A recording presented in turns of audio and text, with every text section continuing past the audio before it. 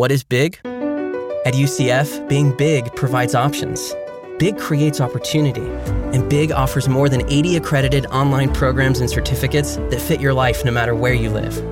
Ranked as one of the nation's top 15 online programs by U.S. News & World Report, UCF Online is more than just convenient. It's life-changing. To apply or search for degrees, visit ucf.edu/online.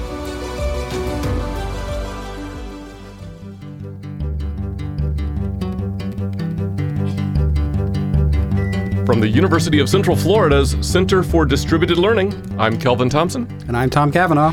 And you're listening to Topcast, the teaching online podcast. Hey, Tom. Hello, Kelvin. What's up? Not much. You're reaching for the mug here. Yeah, I figured I'd pour it. I didn't want to knock anything over. Jumping right into the coffee without any banter. What kind of a segue is that? Abrupt. It smells good.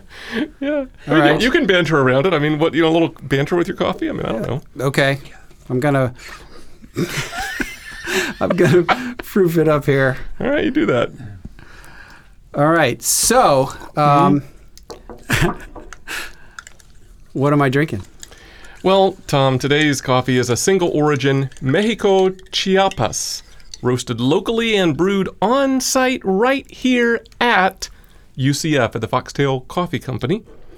On site at UCF? On site Okay. at UCF. Brewed, not roasted. Roasted, Winter Park. Gotcha. Brewed, UCF. Okay. I thought this tasty coffee from close to home, but from the international stage would be a good choice for today's episode. How's the coffee and how's the connection? The coffee's good, and I get the close to home, I think. Uh-huh. The international part I'm a little stretched upon. All right. Okay. Well, I don't know. all right. Maybe Well, I'm just not smart enough for your... It'll become clearer in a few moments, hopefully. Okay. Maybe. I'll check back with you in a few minutes and see if it clears up any. Okay. Is that all right? Shall we introduce our in-studio guest? Yeah, okay. I was going to do that later, but okay, we can do it now. Sure, that's fine. Well, we ought to at least recognize the Whoa, look the at that. person in the room. There's a guy.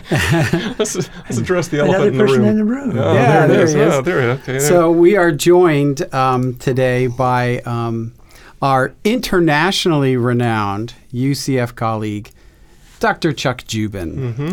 Chuck's accolades are far too numerous to list in this very brief podcast. It takes parts 2 and parts 3 to get to him, probably. But we will link to his bio and his many Google Scholar citations. I didn't know the H in the indices went that high. Yeah, he does have a very high age. I've looked it up. Yeah.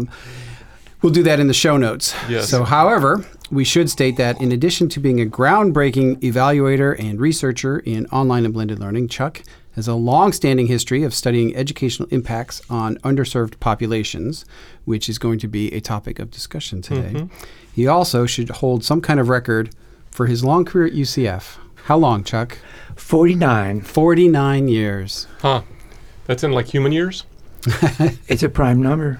I knew it. There it is. There it There's is. going to We be were talking about that before. numerology. Yeah. Before we hit record. Or possibly math. So yes, I don't know. Something. Chuck has been invoked many times on That's the true, podcast yeah, in yeah. absentia. With no curse words? No, it's all positive. Glowing? Gentlemen, come. Welcome, So, Chuck. yeah, I'm welcome glad to to be our here. abode here. Yeah. I'm glad to be here. Mm-hmm. I'm just so interested in watching you two work. Is that what we're doing? That's what we're doing. Yeah. Yeah. So we must, in full disclosure, Yeah. state that Chuck is not drinking the Chiapas coffee, Yeah. I unfortunately. noticed that. I was disappointed, I have to say. But he may have to, depending on this goes. Okay. Chuck's drinking what we call deconstructed coffee. Deconstructed. Yeah. Yeah. We don't want to go there. Coffee clear. Yeah. Coffee clear. It's Derrida coffee. There it is. Well, I mean, I guess to lead up a little bit, right? So in the past, our Topcast episodes, we've addressed themes such as the Iron Triangle, whole lot of that, Yep. the access, affordability, and quality. We've done it a lot, but as a call out, if you haven't heard any of those, I'll mention in particular episodes 10, 18, and 23. Yep. We've talked about new majority students, kind of broadly from the access perspective, like going deeper into the access arm of the triangle. And I would mention episodes 26 and 35, perhaps. And then we have had several topics broadly related to diversity and inclusion topics. Episodes 8, 21, and 22 come to mind. But equity, especially the affordances of digital learning for equity, is not a topic we've addressed directly in the past. So we thought we might do that. Yep. And who better? Then Chuck Jubin. Chuck Jubin. Yeah. The internationally known but close to home Gotcha. Chuck Jubin. Now I got the international part. So near yet so far away. There it is. Some of the work, Chuck, that you've been doing that we actually, I don't think, have talked about on the podcast. We've mostly talked about your research and Right. your evaluation work through the Research Initiative for Teaching Effectiveness here. But They're always right. They're always right. You'll get it later. One of my favorite jokes. You've also been very involved, though, in working with a former trustee of UCF on a project in an Orlando neighborhood called Tangelo Park. And maybe we'll use that as a jumping off part. Sure. Could you maybe describe a little bit of what you and Mr. Harris Rosen have been working on there in Tangelo? Sure, I'd be glad to. I think one of the things that we need to talk about at the beginning of this is when we do all of these kinds of things, all of our digital learning, all of our educational initiatives, what is the problem we're trying to solve? I mean, the question you need to ask yourself, am I a solution looking for a problem? And this, sometimes we're accused of that, and I think we have to think about that. The problem is, in my perspective, is that if you grow up in the lowest economic quartile in this country, your chance of graduating from college is 10%. The odds against you graduating from college, if you're in that quartile, is 10 to 1 against. That's unacceptable in my opinion. We are wasting millions of minds in this country for any number of kinds of reasons. So that's one of the problems. There's an interesting problem, too, that came up in the Wall Street Journal last week, that people who are 60 years of age are still paying off their college debts. Dang. Wow. To the tune of $86 billion. And With a buh. well, yeah, with a duh. And they are now picking up the debts of their children. Gosh. I mean, it's crippling. It is crippling. So that's kind of the problem. So 25 years ago, if you went to Tangelo Park, you would be upset Because? because there were drug dealers on the corner. There was crime rates going on. If you were staying at a hotel on International Drive, and the bellhop, Our really popular tourist district within very popular Orlando. tourist district, and the bellhop had to look, and you decided you needed a little something to feel better. The bellhop would send you to Tangelo Park. That would be the underground to Tangelo Park. Wow. They were on the corner. Bob Allen, the high school principal, would watch drug deals going down from his window, would have to police the playground every morning for paraphernalia and stolen cars, and he told the teachers to go home immediately after school every day. Tangelo was a community in trouble. It was in trouble. So Harris Rosen at that time, who is a hotelier, a tremendously successful hotelier in Orlando, and very philanthropic, decided he wanted to, quote, give something back to the community. So he called City Commissioner Mabel Butler and said, I want to do this. I want to start an educational program. And she said, I'll be right over. She drove over to his office. They drove to Tangelo Park. And she said, you need to work here. So he said, okay, I will do this. I will give college scholarships to every student who graduates from high school in the state of Florida. And she said, that's not enough. You have to begin education. So he said, how do I do that? He talked to Sarah Sprinkle, who was the early childhood expert in Orange County Schools, and she said, you need to start education at 2 years of age. So he said, okay, I will do that. And so he had a meeting with the people at the Baptist Church from Tangelo Park, and he said, I want to do this for your community. I want to give these scholarships, I want to begin education, and I will do it in perpetuity as long as the community exists, and I will work with you. And they said, who the hell is this guy? What does he want? And someone raised their hand and said, you mean you're going to start a college education for my 2-year-old and I have to wait 18 years before the scholarship kicks in? He said, no, today the day any student in 1994 who graduates from Dr. Phillips High School has a college scholarship. So the program began. Immediately. Immediately. The first class got their scholarships, And the program has been running for 25 years. Wow. It is unique in many respects. There is no bureaucracy. Nobody gets paid. All decisions are made in a once-a-month community meeting. There's no director. There is the director, but there's no organizational chart. The financial report is Harris Rosen pays the bills, period.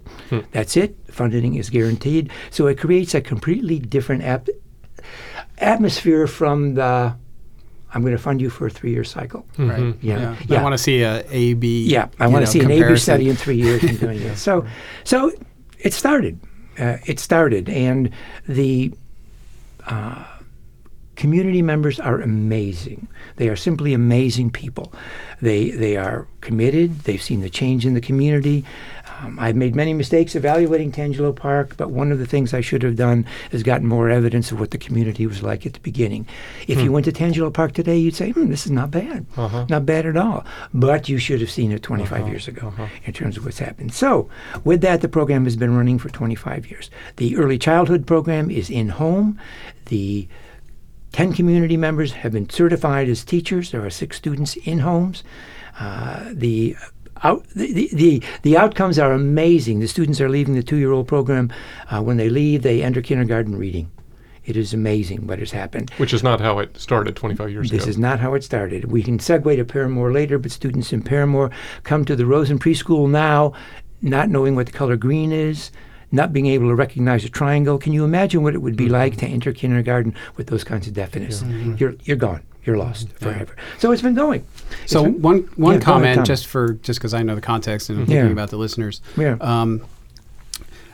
Harris Rosen employs a lot of residents from Tangelo Park, and that was one of the driving factors. And he wanted to make sure that his employees were getting the best. And I think you made a comment about the state of Florida, but just to clarify that this is a program that began and is sort of contained to the Tangelo Park community. Right. But you did mention Paramore, so maybe that's a good segue. Yes. So UCF there you go. Yeah. So what is Paramore for people who are not in Orlando? UCF is in the process, as we are recording this, of constructing a new downtown campus. It's an amazing project. It's in partnership with Valencia. And it's in a neighborhood, right on the border of a neighborhood called Paramore, which has been a kind of historically, socioeconomically depressed sort of neighborhood. And it's had its challenges over the years. And one of the goals of locating the downtown campus in that neighborhood is to partner with them to try to improve opportunities for the residents. There is a K-8 community school literally across the street from the university campus, so that those students can visually see college in their future from across the street. But there's a philanthropic component in there that is inspired by what was done at Tangelo. Correct. And Chuck has been in the center of some of these planning committees and work groups and philanthropic grants from others, such as Helios. And so I wonder if maybe you could talk about that transition from Tangelo to what's going on in Paramore downtown. And just to say this, right, while there are some similarities, both disadvantaged areas, geographically the two areas are separated by what, like maybe 10, 15 miles? Something of that nature, and their demographics are considerably different. Tangelo is one way in, one way out. They are historically single-family homes that were originally intended for Lockheed Martin Marietta. They gentrified, and Tangelo became predominantly African American. Paramore is much different. Very few single homes. It's downtown. It has had historically difficult problems over the years, but it has also a rich history. The early days of Paramore, it was a vibrant community.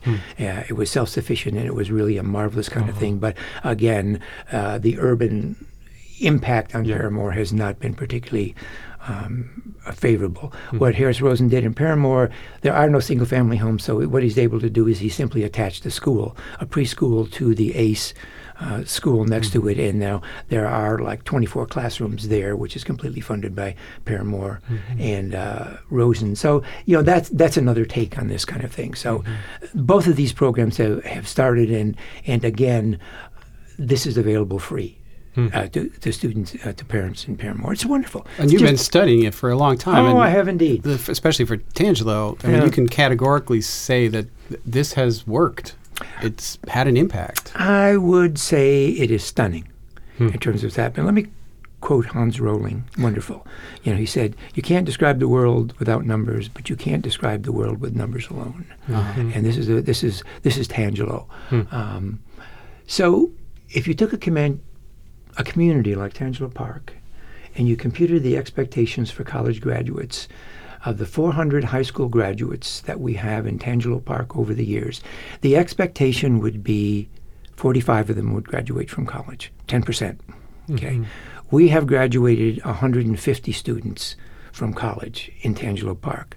The Tangelo program increases the chance of graduating from college by 300%. The expectation would be that there would be very few college degrees. We produced 216 college degrees, associate degrees, undergraduate degrees, and graduate degrees, and it continues to grow. There's an alumni association operating. In Tangelo now, crime rate is down 78% from where it began. Wow. Mayor Demings, formerly Sheriff Deming, calls it an oasis in terms of what's happened. The economic value of the houses have gone up dramatically. The children who leave preschool are graduating. High school graduation rate is 100%. The result is nothing short than amazing. The expenditure in Tangelo over 25 years has been $13 million. That's a lot of money.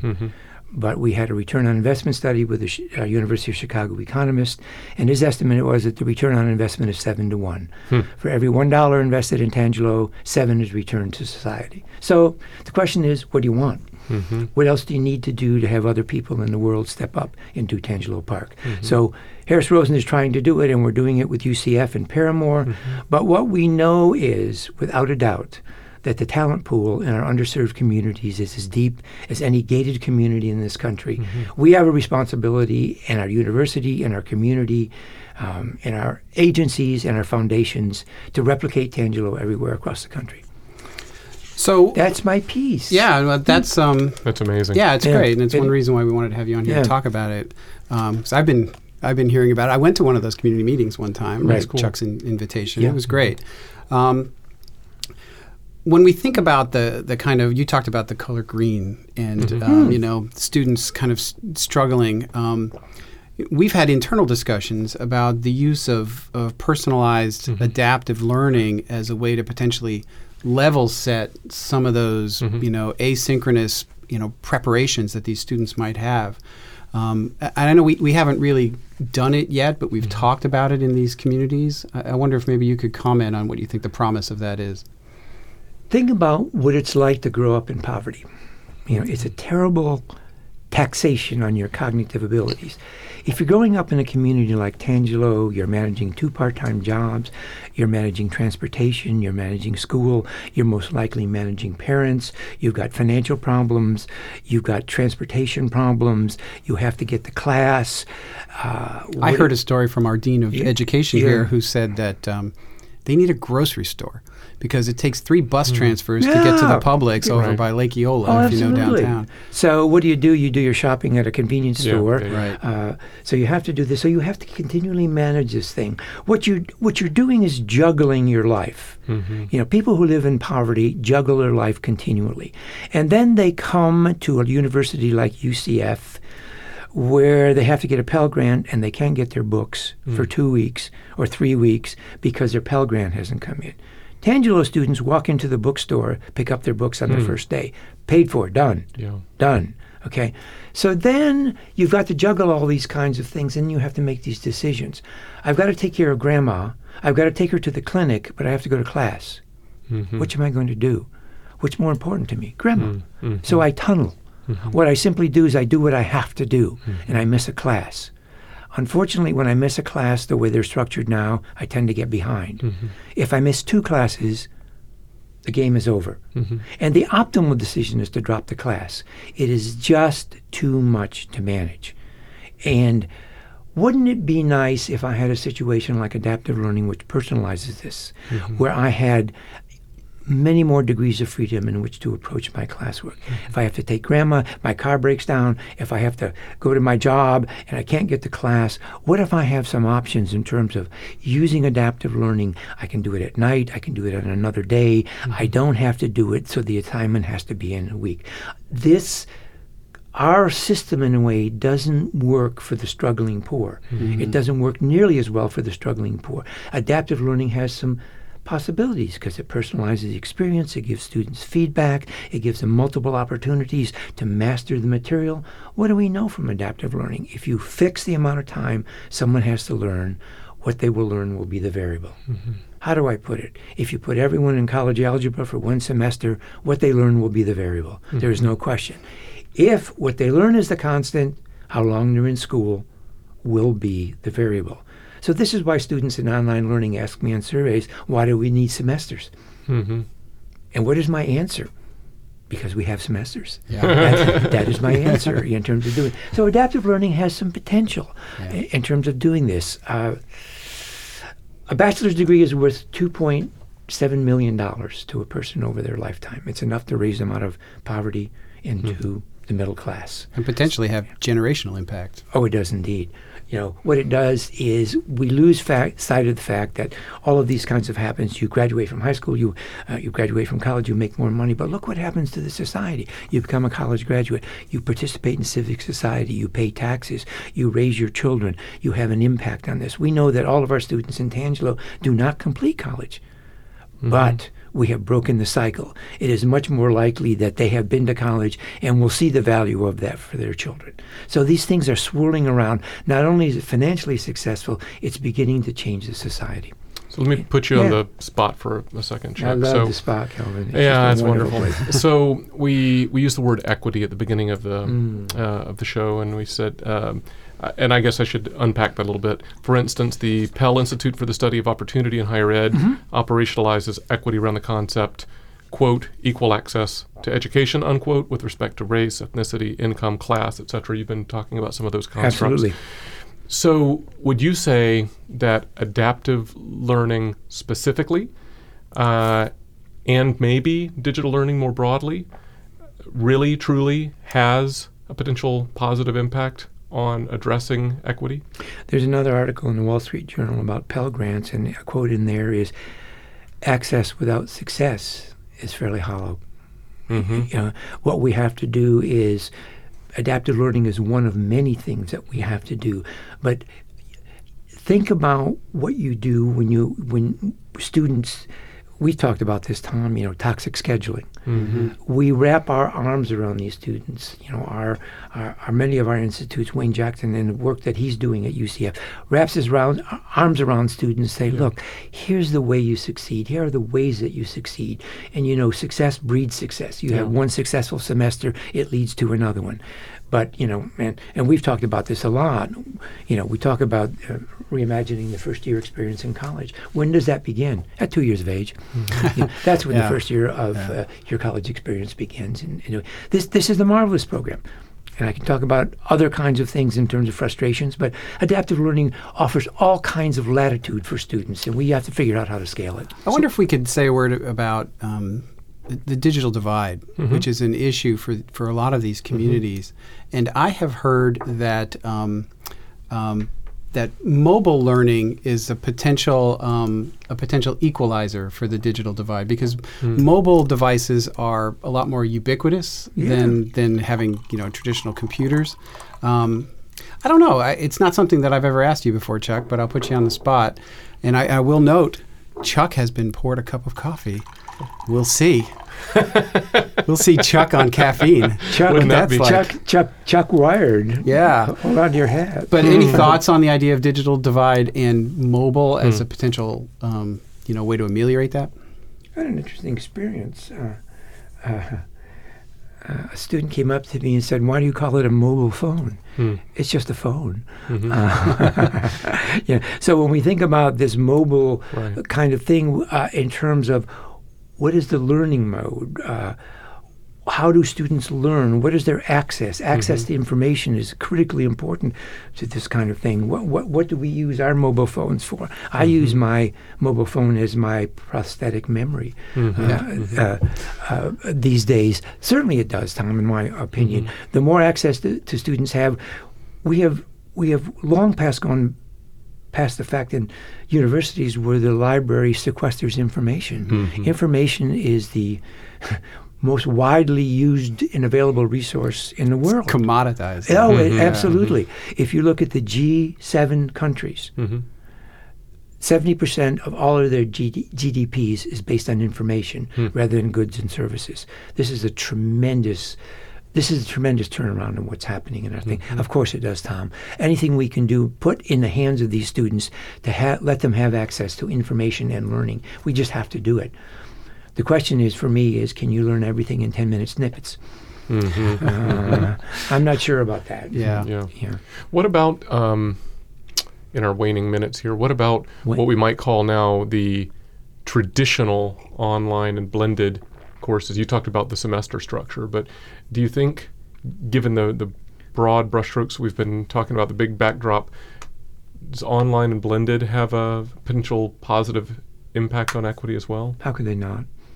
How could they not, in terms of doing what the university needs to become, is this monstrous outreach institution that broadcasts education to every part of the world. That's, how can it not be part of that? Certainly it has to be, but Katrina Meyer wrote this great piece about metaphors and online learning, and she ended it by saying, why do we have to call it online or blended or adaptive? Why don't we just call it learning? Every time you hang a metaphor on it, you constrain yourself. And that's a little bit of what we've done in my judgment in terms of doing that. Yeah, and actually I agree. I think that the idea of making it more convenient, whether that's through blended or online, without reducing rigor or quality, obviously, but it addresses some of those scarcity issues that you were talking about. Right. That, if a student is faced with a decision, do I have to go to class or do I have to take care of grandma? I'm going to take care of grandma, which means I miss class. But if your class is online, when you're done taking care of grandma, you can get to your class. Precisely. And you hear it all the time from students. We had a wonderful video produced by our team here about one of our students who, a single mom working 2 jobs. And she told me a story before we produced the video, which I wanted to make sure was included in the video, about a time where she took her daughter to the hospital. And she had to sit with her in the hospital, but she had an assignment due. And she had her laptop, and she was able to turn it in bedside in the hospital without, having anything, get in the way of her school. But yet she was able to be present for her daughter in a time of need. I think that's sort of the equity foundation behind online learning. Yeah, we'll stick a link to that video in the show notes online as well. That would probably be a good thing. Well, we tend to lose sight of what has transpired in our higher education and our education community in general. We are all here talking about mobile and digital and online and adaptive learning, and there's this kind of notion of that this has always been the way it is. No. It has not been the way it is. And we look at the world today and we see all of these terrible stories on the news about how bad things are in the world. And Hans Rosling, in his wonderful book, Factfulness, said, look, if you look at the world 100 years ago, it is a lot better than it was 100 years ago. Young women are going to school. Infant mortality rate is plummeting. All kinds of good things are happening in the world. Slavery, legal slavery has just about disappeared. You have to get the right perspective on what's happening. We're on the horizon of an educational blooming in my estimation. The model of Tangelo, the model of Paramore, proves without a doubt that educational capacity is evenly distributed in all of our demographic areas. We just have to figure out a way to bring it out. We have to do it. And the expenditures that we would place on this are well worth it. We have been spending our money poorly. We need to be spending our money much more equitably in terms of these things. It's not a bad place to stop. No, it's not a bad place to stop. And we ought to probably have Chuck back in. We could probably have part 2, part 3. We should. You know, there's more to talk about. There's here. a lot of stuff we can talk, not just here, but I mean, based on some of Chuck's research, and there's other things we can certainly talk about. I think we had like what 1, 2, 3, 4, 5, 6, 7, 8. Little into the making of the sausage here. Like 8 bullet points we could have talked about. We didn't cover any of them. We touched on one. We touched on one. That's right. By the way, the coffee's amazing. There you go. That's good. Foxtail Coffee Company. There you go. Well, why don't I try to land this plane, put a button on the runway, or a bow? I don't know. Bow on it. Something. Yes. I don't know. Something or other. Well, the latest things happening with the airlines probably not. Yeah, that's right. Let's put a bow on it. Just land on it. Just land that thing. Yeah. Okay, so an important part of the access dimension of the Iron Triangle is ensuring equity and representation and success among all students, but new majority students especially.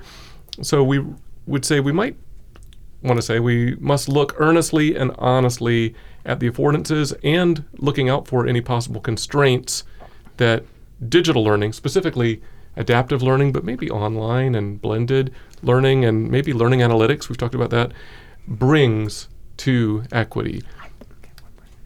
And Chuck has one more thing. Has he one more disagrees. I have one more thing. Yes.